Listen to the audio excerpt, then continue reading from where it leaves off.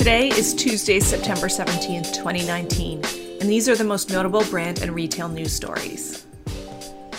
H&M said on Monday that its core signature brand would begin test selling external brands and products.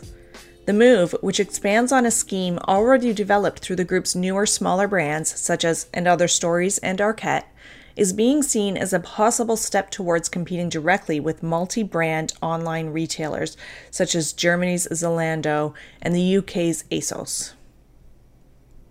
The H&M revival continues with the strong set of Q3 sales figures that were backed up by well-received summer collections and an increase in market share. The company recently reported net sales up 12% to €5.88 billion and a currency-neutral lift of 8% for the quarter.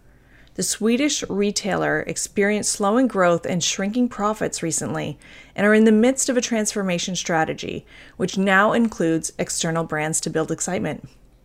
For brands looking for scale, this could be a good opportunity, but that may also be the biggest challenge in this endeavor, matching external brand capabilities with H&M's sheer size and scale. We look forward to hearing more details from the organization on the execution. The Clear Fashion app launches in France. It's one of the best efforts we've seen to move the consumer toward value-based decisions. The app assigns a score to major retailers and brands on 4 social aspects in their business: human, health, environment, and animals.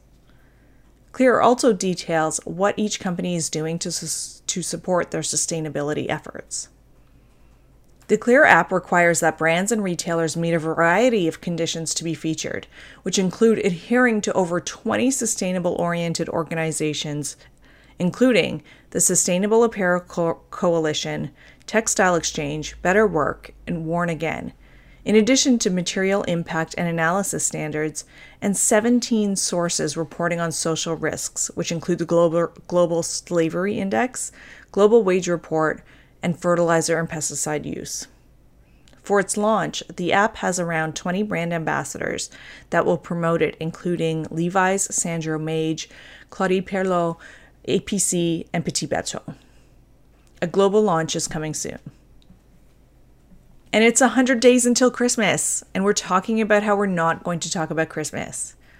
eBay put out a video yesterday suggesting that they won't participate in holiday creep, the practice of advertising holiday promotions and products earlier and earlier every year.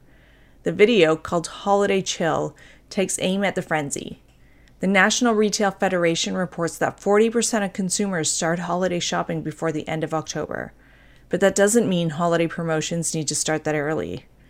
In today's promotional retail environment, customers can still find holiday-type deals throughout the year, without having to promote the holidays specifically.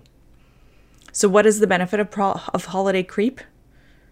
To ensure retailers and brands are capturing the early market share of holiday gifting dollars. We wonder if retail planning has adjusted as a result.